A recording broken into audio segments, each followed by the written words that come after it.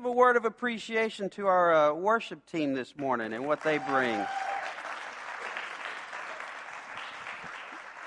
You know, and we do that often, but there are things that you really can only teach through repetitive use, all right?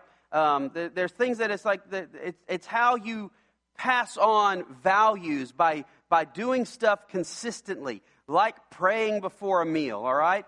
I mean, I've tried using that prayer before the meal to ask God if He would take away all the fats so that it might be a diet kind of thing. That doesn't work, but what does work is being able to show my kids that it's like, you know what? We trust God. It's part of why, again, like just a church worship service is important, all right? That it's like, it's a way of displaying to those who you value what you value. That for a son and a daughter to see a mom and a dad who would, on a regular basis, get up when they don't have to and come to a place and be in the presence of God. I mean, that communicates something, but it won't communicate it on just one Sunday. But a lifetime of Sundays, they'll sit there and say, you know what? My mom, my dad, they valued God. And hopefully they'll pick that up on their own. But there's some things you can only teach through just being consistent and doing it over and over again. So we're going to say thank you here as often as we can. And so this morning I say thank you to those who come. They come up here early on a Sunday morning and work hard, and they give their talents, and that's one of the things we're going to teach this our body, that we value being appreciative and saying thank you to folks, and that's part of it. One of the other things that it's God's place for this church in the midst of all the churches in this whole Dallas area. One of our very specific places is this is a place where everybody has a name, everybody has a story. When you are absent, people will notice because you are important. A lot of places, you just come in like a movie theater and you find your seat, and it's like, oh man, somebody's sitting next to me, and it's like, oh, I don't have the armrest. You know, that's not here. We want to give the best Bible teaching and the best music that we have, but this is not a place to come if you're looking for a show. All right, there are better Sunday morning shows out there, but we want to offer something that's very different. And again, that's one of the things. That's why, if you're visiting with us today and we spent 5 minutes shaking hands and you're sitting there going, gosh, that's awkward for a long time. The reason why is we value relationships here. We want to give space and time for people to learn each other's names, learn a little bit about each other. You can't go really deep in 5 minutes. But it's why we spend that time here. Jesus says, a new command I give you, that you love one another as I have loved you. All right? Jesus was not sentimental. He didn't just love the idea of people. He loved people. Knew their names, where they came from. That's what we're trying to be like here. All right? So we give a full 5 minutes to that meet and greet. A little bit awkward, especially if you're an introvert like me and you just kind of like your space. But you know what? If Jesus says I'm supposed to love people, then I'm getting out of my comfort zone, and I hope you'll follow me in doing the same thing too, okay? But those are things that we do, and we're going to do them on a regular basis, and you can only teach those sort of values by consistently doing them, all right? One of the other things we're doing, because relationships are important, every Wednesday, we just pick a place to eat, and everybody's invited to come eat. Now, we've not had a Wednesday where everybody has come, all right? I don't expect that. I do have some folks that they never, ever miss. They're asking me, where are we eating this week? Where are we eating this week? Howard, I see his pen coming out. He's writing it down. He doesn't miss. And he loves that time of relationship, okay? So it has been recommended to me, this place called Rockfish. It's just down the way here on Park, just across Preston Road. And those of you who are always there every Wednesday, I'll see you. And some of you will be a surprise to me. Had a surprise this past week. Got to know Debbie. And anyway, it's always open. And want you to come in and an opportunity to build relationships. I'll be there at 11:30. And I just hang out until there's nobody left to hang out with. So everyone's invited, okay? Rockfish this week down on Park. So we are doing a study entitled Fallen Heroes. We're looking at heroes in the Bible, not at what they did right or why they're heroic, but what they did wrong. And I really enjoy this, and it's just a great lesson. You see it over and over in the Bible. God uses broken people, and He's okay with our mess ups. Your flaws are not always fatal, and we have a God who loves doing works of redemption, and that's what He does. And He uses all kinds of people. Now, today I want to tell you the story of probably my favorite hero in the Old Testament. He's my favorite because not a whole lot of people know his story. The story of Jephthah. All right? See, none of you are like, oh yeah, I know. Much of you are like, I don't know this. The story of Jephthah, it's found in the book of Judges. I love the story of Jephthah because, again, I'm going to get to tell you stuff that you're probably unfamiliar with. The other reason that I love his story is that because his story forces me to wrestle with some things. Like things that are, it's like, things that, like, what is important to God and why? His story will force you to wrestle with some of that. All right? So let me introduce you to Jephthah. His story is found in the book of Judges. In chapter 11 is where his name is first mentioned, but his story actually really begins in chapter 10 of the book of Judges. The first thing you need to know about this guy named Jephthah is that Jephthah was a man of his times, and times were not good. Judges chapter 10, verse 6. It says, the people of Israel again did what was evil in the sight of the Lord. And they served the Baals and the Ashtaroth, the gods of Syria, the gods of Sidon, the gods of Moab, the gods of the Ammonites, the gods of the Philistines. And they forsook the Lord and did not serve Him. Again they did evil in the sight of the Lord. This was not the first time. When it's the first time, all right, you can sit there and you can think, that was just a mistake.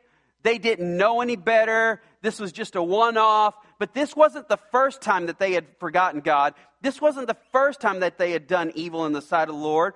Again, they had done evil in the sight of the Lord. In fact, that phrase, they did evil in the sight of the Lord, in the book of Judges, this is the 6th time that it occurs.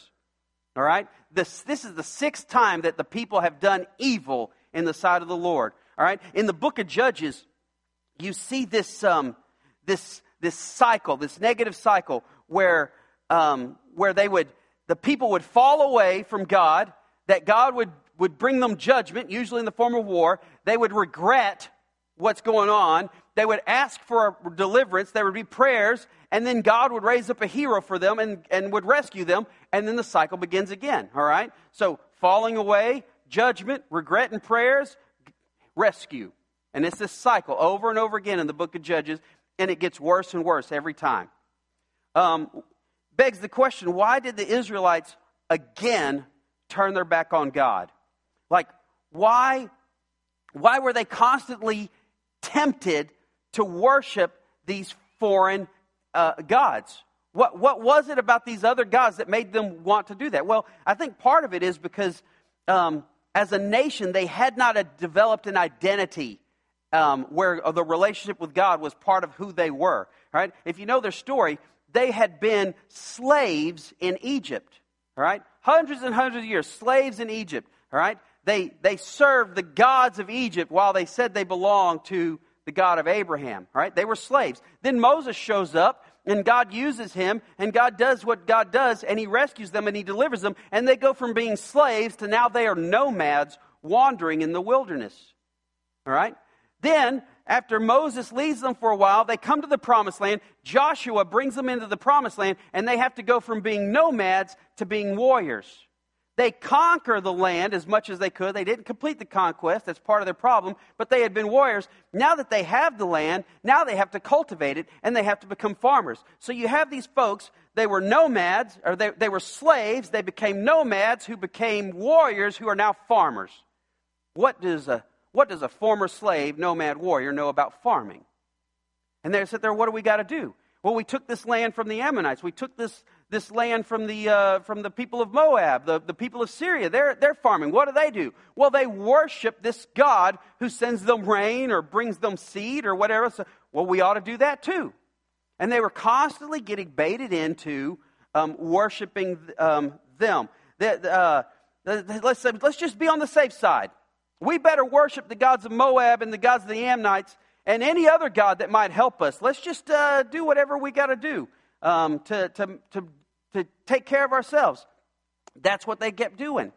And in verse 6, it says again, they did what was evil in the sight of the Lord. They worshiped the Baals, the Ashtaroth, the gods of Syria, the gods of Sidon, the gods of Moab, the gods of the Ammonites, the gods of the Philistines, and they forsook the Lord and did not serve him. Verse 7, so the anger of the Lord was kindled against Israel, and he sold them into the hands of the Philistines and into the hand of the Ammonites.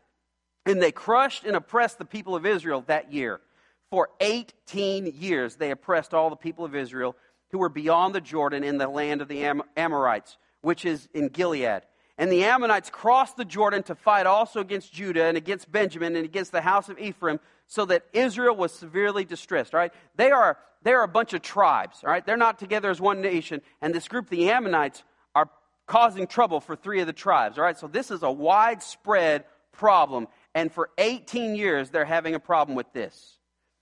They finally, after 18 years, they figure out, you know what? The reason that we are struggling is because we don't honor God. We chase after every other god, and they pray. And they send their regrets up to God. Or we're so sorry that we're in this place. God, help us. We're sorry for that. They send their regrets up to God, and you know what God does? He sends their regrets right back to them. Look at verse 14. God says, go and cry out to the gods whom you've chosen. Let them save you in your time of distress. So you really want to trust them to provide for you? Go ask them to save you. You see, regret is not the same thing as repentance. Regret is discovering that your deeds have a consequence. You can regret something and have no intention of changing how you live.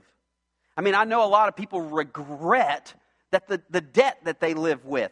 They regret that it is hard to pay for things now because of what they bought back then. It's regrettable when a person can't buy a needed home or a vehicle today because they bought a bunch of burritos at Taco Bell in 2015 and they put it on a credit card, and now that $3 burrito has become a $14 burrito. Right? That's regrettable. Regret won't get you what you need today. It won't make things better for tomorrow. But repentance means that you've made a change and it opens you to God's deliverance. Like if debt is something you struggle with, you just can't keep going. You're not going to have more debt to get yourself out of debt. All right? That's kind of nonsense. All right? So don't regret things, but look at what does God say about how we deal with money? Do you know God has teachings for us on that? We don't have to follow the patterns of this world regarding money. God's got a way, and His way works. So God gives them back their regrets, and the people finally move from regret to repentance. And in verse 15, the people of Israel said to the Lord, we have sinned. Do to us whatever seems good to you. Only please deliver us this day. So they put away their foreign gods from among them and served the Lord. And He became impatient over the misery of Israel, meaning that God did not take long to send them rescue. God was impatient. He wanted to help them. And He gives them Jephthah. Jephthah. Now, again, he is a man who's formed from his times, but the times are not good. In fact, all leaders that God uses are formed by their times. All right? You can't help it. God uses people who tend to be unique and formed by their own times and background. Now, because of where Jephthah came from, Jephthah was a mighty warrior. In chapter 11, verse 1, that's the first thing it tells us. It says, now Jephthah the Gileadite was a mighty warrior, but he was the son of a prostitute. Gilead was the father of Jephthah. Now, Gilead, he was a leader. And he was a guy, he had a one-night stand with a prostitute, and she became pregnant. And so he took the son into his home, but he did not take the prostitute mother into his home. He had a wife, and she bore him other sons, all right? And I'm sure that the presence of Jephthah was a constant reminder of her husband's infidelity. And he was probably hard for her to love. And she had her own sons. And she would sit there and tell him, it's like, well, look, yes, Jephthah might be the oldest, but you're special because you're a legitimate son. His mom was a prostitute. And she would tear him down in front of those other sons. And this is what it says in verse 2. It says, and Gilead's wife also bore him sons. And when his wife's sons grew up, they drove Jephthah out and said to him, you shall not have an inheritance in our father's house, for you are the son of another woman. Then Jephthah fled from his brothers and lived in the land of Tob. And worthless fellows collected around Jephthah and went out with him. He was a picked-on kid. Jephthah had to learn to fight. They would call him names. They would taunt him. They would say, you're not as good. You are less than. They would push on him, and he would had to push back. It's how he became a mighty warrior. He learned to live by the power of his own fist and his own fury. They drive him out. He's finally had enough. He says, fine, I'm leaving. They drive him out, and he goes into the land of Tob, and it says, worthless fellows collected around him. This is the Bible's way of saying Jephthah became the leader of a gang. All right? That's what he did. He was the leader of a gang. Worthless fellows gather around him. If you got a New International Version, it says a band of adventurers or a group of adventurers. When a group is fighting on your side, they're adventurers. When they are on your other side, they're terrorists. These are these worthless fellows around Jephthah. All right, he is leading a group of men, and they fight and they take, and that's who they are. Israel, they're figuring out we can't deal with all these nations. We got a problem, and we need a solution. They form a search committee to find a leader, someone to lead them, and they need somebody tough, somebody fierce, somebody who can really stick it to these folks that have been sticking it to them. And they say, you know who's that guy? Jephthah. He's a mighty warrior. And they go to Jephthah and they ask him to lead.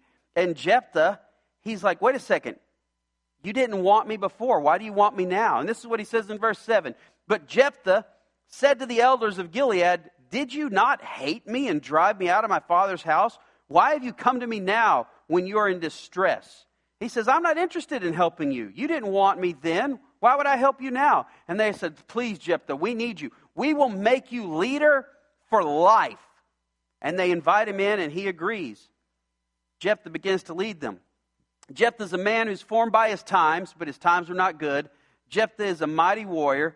And Jephthah, even though he's a mighty warrior, he was a man of peace. He wasn't just interested in just simply fighting. As you read through the book of Judges in chapter 11, as Jephthah takes leadership, the first thing that Jephthah does is he sends a letter to the king of the Ammonites asking, why are you fighting against us? What's with this aggression? Why the aggression? Why war? And the king of the Ammonites sends the answer back to him and says, the reason is you took our land. We want it back. So Jephthah responds back to the king of the Ammonites, and he tries to reason the king by arguing theology and history. And but the king of the Ammonites, he's got an army. He's not interested in reason or theology. He just thinks he could take what he's going to take. Jephthah not only was a man of peace, but he was a man who took God seriously. Jephthah uses the covenant name of God, Jehovah, more than anyone else in the book of Judges. All right? He took God seriously. Furthermore, we're told that the Spirit of God came upon him in Judges 11:29. Of the 12, of the 12 judges in the book of Judges, only 4 judges have that said of them. Only 4 of them are said that the Spirit of the Lord comes upon them. This is Jephthah. He is a man formed of hard times from a place of rebellion and cruelty. He is a mighty warrior who values peace, and he takes God seriously. Now here's where Jephthah falls. Judges 11, starting in verse 29. Then the Spirit of the Lord was upon Jephthah, and he passed through Gilead and Manasseh, and he passed on to Mizpah of Gilead. And from Mizpah of Gilead he passed on to the Ammonites. And Jephthah made a vow to the Lord and said, if you will give the Ammonites into my hand, then whatever comes out from the doors of my house to meet me when I return in peace from the Ammonites shall be the Lord's, and I will offer it up for a burnt offering. Jephthah offers God a human sacrifice in exchange for victory. Now remember, Jephthah is a man of his times, and his times were not good. I mean, back in that day and age, the Israelites did not keep animals in the house. So he knew that, the family cat wasn't coming out of the house at that time. Also, back at that time, again, he grew up in a time when they were worshiping false gods. There was a god named Chemosh, if I'm pronouncing it correct, that both the Ammonites and the Moabites worshipped, and worship of Chemosh required human sacrifice. These are part of the times that Jephthah grew up in. He says, I want to honor God with a human sacrifice. Besides, if you're asking God to help you and you're trying to barter with God, saying, God, if you will give me this, I will give you this, you're not thinking of the family cat. All right? I'm sure there's probably not a whole lot of you that are going to give me a whole lot for my cat. Okay?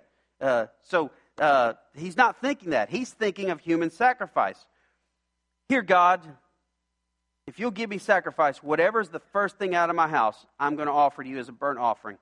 Verse 32.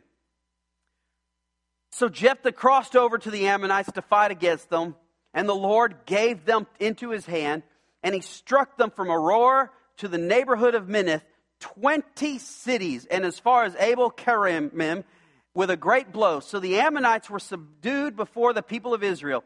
And Jephthah came to his home at Mizpah, and behold, his daughter came out to meet him with tambourines and with dances. She was his only child. Besides her, he had neither son nor daughter.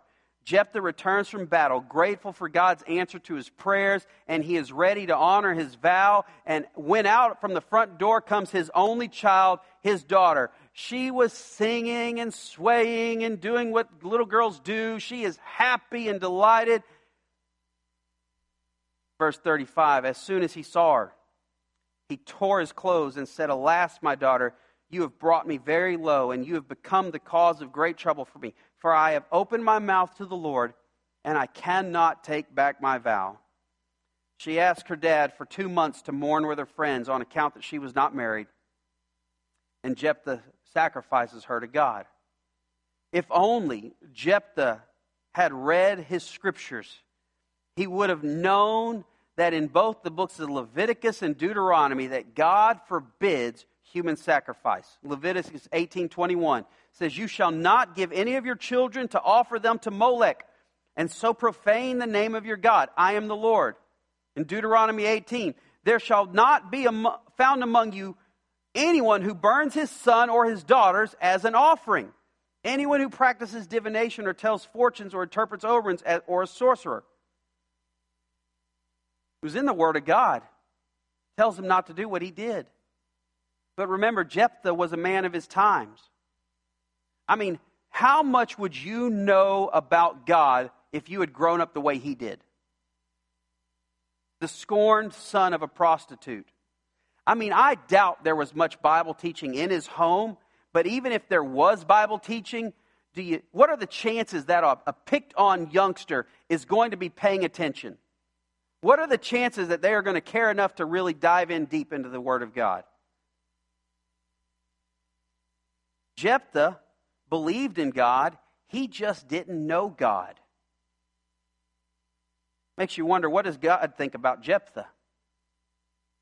Well, in Hebrews chapter 11, there's this passage of Scripture. They call it the Hall of Faith. These are great men and women of faith from the Old Testament that says these are a cloud of witness that shows you if you would live by faith, you could do great things. God would use you. And in Hebrews 11:32, here it is. And what more shall I say? For time would fail me to tell of Gideon, Barak, Samson, Jephthah, of David and Samuel of the prophets. Jephthah is included in the Hall of Heroes, in the Hall of Faith. A man who offered an unnecessary sacrifice is commended for his faith. You see, that's why I tell you got to wrestle with this guy Jephthah. Why would God commend this guy? And what does that teach us about God? As I've wrestled with it, I think to a certain extent, God will overlook ignorance, but not unbelief. And this comes as a relief. For you don't need a complex advanced degree in theology in order to be saved. A simple trusting in Jesus Christ as the Son of God, crucified on the cross for your sins and resurrected on the third day is enough to save you. You don't have to go to seminary to get that figured out. You can believe and trust in that. God will overlook ignorance, but not unbelief. See, Jephthah did not know. He was doing the best that he could. What could he possibly know about God in the culture that he grew up in? I mean, for that matter, what do we know? We can know from the story of Jephthah that God can overlook ignorance, but ignorance can do great damage. Faith in the wrong thing can be disastrous. Jesus says in Matthew chapter 7, He says, not everyone who says to me, Lord, Lord, will enter the kingdom of heaven, but only the one who does the will of my Father who is in heaven. On that day, many will say to me, Lord, Lord, did we not prophesy in your name and cast out demons in your name or do many mighty works in your name? And then I will declare to them, I never knew you. Depart from me, you workers of lawlessness. You see, these are folks who had faith in the wrong thing. There's not going to be a bigger disaster than to hear Jesus say, depart from me, I never knew you. And people think they know, and they're going to have a horrible realization on that day. Strong faith and a weak theology can be disastrous. Now, some of you may be like, well, but I'm not going to sacrifice my children. Not like that. Okay, let's talk about what does happen today. Little girl named Jessica Ann Lieberger. She was a 5-week-old baby girl. Lived up in Colorado. Jessica came down with pneumonia. Jessica's father prays for healing, and he believed that God would heal that baby based on his prayers. God does answer prayers. Even though they lived across the street from a hospital, he would not take her because he believed that God would heal her. And by faith, he was not going to take her to the hospital. Little Jessica died. Across the street from a place that could have helped her. He had a strong faith, a weak theology. In 2006, my wife and I, we lived through the darkest times of our life. We were expecting a baby, and we learned that the baby was not developing correctly, and that this baby, if born, would not likely live long. We prayed for 4 months for God to heal him. And yet Isaac, he died before he could have breathed his first breath. See, Isaac had an extra chromosome that altered his development. His kind of birth defects are rare. The doctors told us that the chances of a baby having that kind of defect is about the same as the chance of being struck by lightning. So it just wasn't going to happen very often. It happened to us. It was a dark time for us. I yelled at God a lot during that time. This is not fair. Favorite scriptures like Psalm 19, which reads, you knitted me together in my mother's womb. I praise you, for I am fearfully and wonderfully made. Those scriptures were troubling to me. Because I'd sit there and say, God, if you're doing the knitting, why is little Isaac not being knit together in such a way that'll let him live? I had to wrestle with that. People would see Julie and I in hurt, and they would try to give us words of comfort. They would say things like, well, God just needs another angel. Now, I knew that was not the case. I knew that God did not need another angel. I also know that we don't become angels when we die. I knew they were trying to communicate that the baby would be in heaven. But their words were really poorly chosen, as they had good intentions. I think back, what if I had been somebody who did not study the Bible?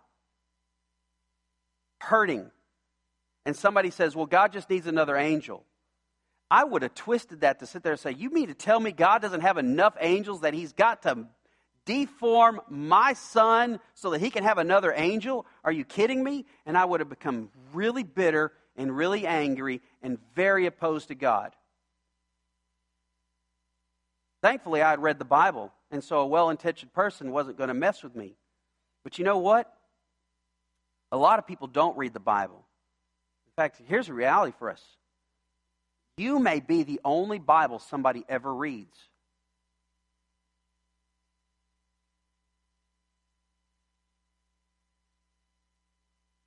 I remember people telling us things like, you must be so strong because you're going through this. They're trying to sit there and tell me you're strong. Man, you want to carry that to its conclusion? Somebody would say, why would I ever want to be a strong Christian if I have to go through that? All right? It's good intentions, but it's a poor theology. And if you speak that to a person who's hurting, it can cause some great damage. You see, God will overlook ignorance, and He will commend you for your faith. But a strong faith and a weak theology can lead to a great disaster in people's lives. I like when people try to say things like, God will never give you more than you can handle. It's not true. Ask Moses and the Israelites. They're fleeing from Pharaoh. Pharaoh's hot on their trails. They come up to the Red Sea, and they can't go back. They can't go forward. They look to the right. They got a mountain. They look to the left. They got a barren wasteland, a desert. They are stuck. They're in what's called a natural cul-de-sac. God brings them to a place where they cannot handle it so that He can show them that He can. Ask Jonah. Jonah will tell you it's not true. God did not put Jonah in the esophagus of a fish because he can handle it. Getting digested in there for 3 days. His whole body is pruny. He's just the smell in there, the claustrophobia. And he's in there telling Jonah, are you done being boss, Jonah? He didn't put Jonah there because he can handle it. God will oftentimes give you stuff more than you can handle because He wants you to learn of His great provision and trust in Him. It's just not true. But it's things that we say. I look around on Facebook. A lot of people's theology is just coming off of little bitty blurbs on Facebook. Way inferior to this right here.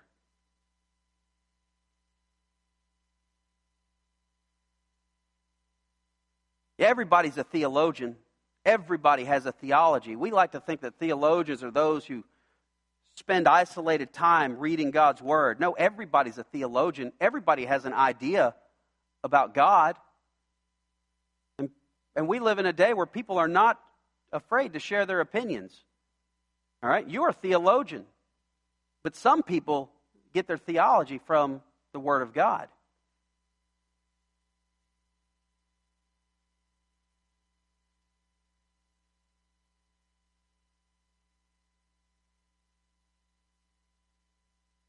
I remember in 2006, we were living in Stephenville, but we came up to the Dallas Zoo. Seth was 2 years old, and we took him to the zoo with us. And he's at 2 years old. Everything is new and everything is fascinating. And we're coming in. We haven't even gotten into the zoo, and he is stopping to look at the rocks lining the entryway. Come on, son, let's go inside. He is fascinated with the rock. Finally, I coax him inside. He sees a brown squirrel. Fascinated with the brown squirrel. A little blackbird lights down on the ground. Oh my goodness. He is just enthralled by those things. At that time, I hear the big cats, and they were roaring. All right? I mean, the lion was roaring. I mean, it was loud. It was thunderous. And I wanted to see it. You see, because my whole life growing up, I would go to the zoos, and you know what the big cats did every time I went to the zoo? They're asleep. They just lay there doing nothing. They're one of the most boring exhibits. It's like, sometimes they're hidden. You can't even see them sleeping. And here they're roaring. I was like, oh my gosh, come on. Let's go see the big cats. Squirrel. Come on, son, they're roaring. Little bird. And it was right then and there, God decided to speak to me. And he says, my child, I want to show you great things. And you've become so satisfied with the typical. Like, I wonder how many of us, our Heavenly Father, He wants to show us great things, but we've found one little doctrine, one little truth, and we're just absolutely fascinated with it. There's so much more to see, but it's the one thing that we know. I lament at how often people, they're not interested in learning what's in the Bible. That's too hard. I mean, you know how hard it is to get kids ready to go to church on a Sunday? Actually, I do. God gave me 5 of them. I get it. But we treat God's Word, it's like, you know what? What I already know is enough. I'm content with what I already know. And the possibility of discovering more, it's not worth my time or effort. God's in there saying, come on, I want to show you the great things. And you're just like, but there's a little squirrel. I found a squirrel right there.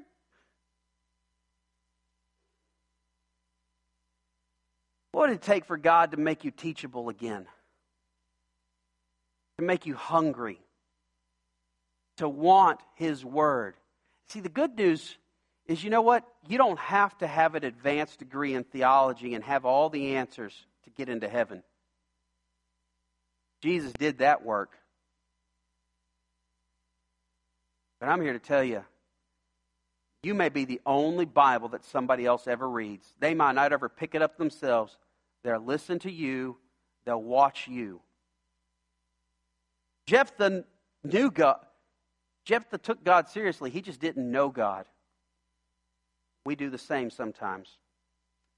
So if we can learn from him, be the folks that says, you know what? I want to know. God, I met Jesus in 1991. Here we are, 2018. He is still teaching me, still showing me. It's amazing how I just can't seem to exhaust what God is going to show me. And I've spent a lot of time in this book. He's got a lot to show you. Come see the big cats. Quit being mesmerized by the squirrel. Right? We're working here at this church to put together life groups and life enrichment classes and places where you can join others and open up His Word. You don't even have to have a seminary professor teach you all the great stuff. You just need God's Holy Spirit and some friends. Come and learn. Join in. And let's be a good Bible that other people can read. So, Father God, I thank you for this story and this servant of yours, Jephthah. I thank you for what he teaches us about how you view our faith and why that's important to you. But Father, don't let us be content. And truthfully, God, the more I learn of you, the more I realize how little I really do know. You are a great and awesome God. So forgive us for our complacency. Forgive us for our laziness. Show us the great things. And may we be good witnesses of your grace, of your love, of your justice, of your wisdom. For there's a lot of hurt in this world, and healing really comes from you. Father, I pray for anyone here today that you are speaking to, calling them to just take steps and go deeper.